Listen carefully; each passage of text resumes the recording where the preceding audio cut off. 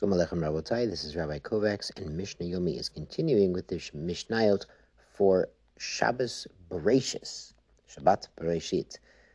We are in the second parak of Orla at Mishnah Yud Gimel. Kalim. Kalim means utensils generally. Here it means leather kalim, such as shoes. Shesochon b'shemen tameh v'chozer v'sachon b'shemen tahor. And he smeared them with oil. And first they were smeared with tameh oil, and then later they were smeared with tahor oil. Now, if you already smeared them with tameh oil, to make them soft and make the shoes nice and comfortable, then why does adding tahor oil help? So the Barner explains, well, you put them in the mikveh first. You wiped off any tameh oil that was outside the leather. We understand there's going to be some still absorbed in the leather. That might be an issue later. But then he dunks them in the Mishnah. Now you have nice tahor shoes, but now you've got to add some more oil to make the leather nice and soft, so now you added tahor oil.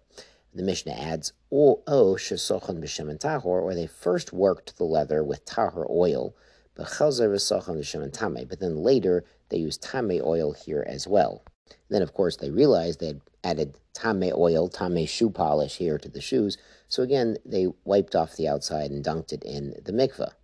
Rabbi Eliezer Omer Achar Harishon Ani Ba. He says, I follow after the first oil. His assumption is the oil that was put into the shoe first will be exuded from the shoe later. Now, this can be an issue if he's, rubbing his shoe and a little bit of oil comes out of the leather. It's no longer absorbed in the leather. If everything is absorbed inside the leather itself, not going to be a problem. But if a little bit is squeezed out or exudes out, well, if we assume that was the first oil and the first oil was tameh, now your shoes have a problem, and if you were rubbing the shoes with your hands, you've got a problem too, son.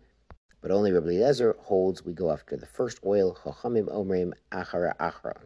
They say we go after the later oil. Now the Tiferes Yisrael explains what Rabbi Eliezer means is Af Achar Harishon.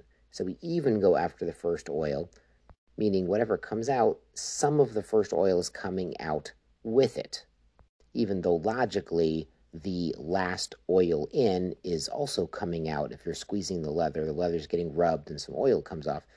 That even though most of it could be from the most recent application of oil, some of the original oil could also come out. So that's what Eliezer is worried about.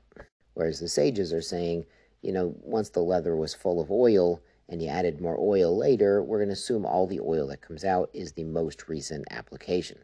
Good. Mishnah Yud Daled Seor Shel Truma. Back to the sourdough, the starter, the yeast. V'shel Kilai HaKerem. So now instead of having one that's mutter and one that has an isser, we have one that's truma, which is usher to non-kohanim, and one which is Kilai HaKerem, which is usher to everybody, isser hana, shenaflu l'tuchisa. And they fell into one large dough, lo vazei kedei lachametz, lo vazei kedei lachametz. And as we saw in Mishnah 12, neither one, Mishnah 11 and 12, neither by themselves has the power to leaven the dough here. V'nitztarfu v'chimtzu, and they got together and they accomplished more, like 2 Jews getting together can do more with their Torah. 10 Jews getting together can accomplish more with their tefillah. Here too, the chametz also. The Yetzer Hara also, which is likened to Sor Shbeisa, also has more power in numbers. Asr l'zarim mutter l'kohanim. The Mishnah rules what happens is the Truma did some of the work, and Truma is usher to non-Kohanim, but mutter to Kohanim and their household. But Kilai HaKerem is usher to everybody. So here, since the Truma did some of the work, and the Kilai HaKerem, the real Isser, did some of the work, well, this dough is going to be usher to non-Kohanim, but mutter to Kohanim, because the Truma did half the work here.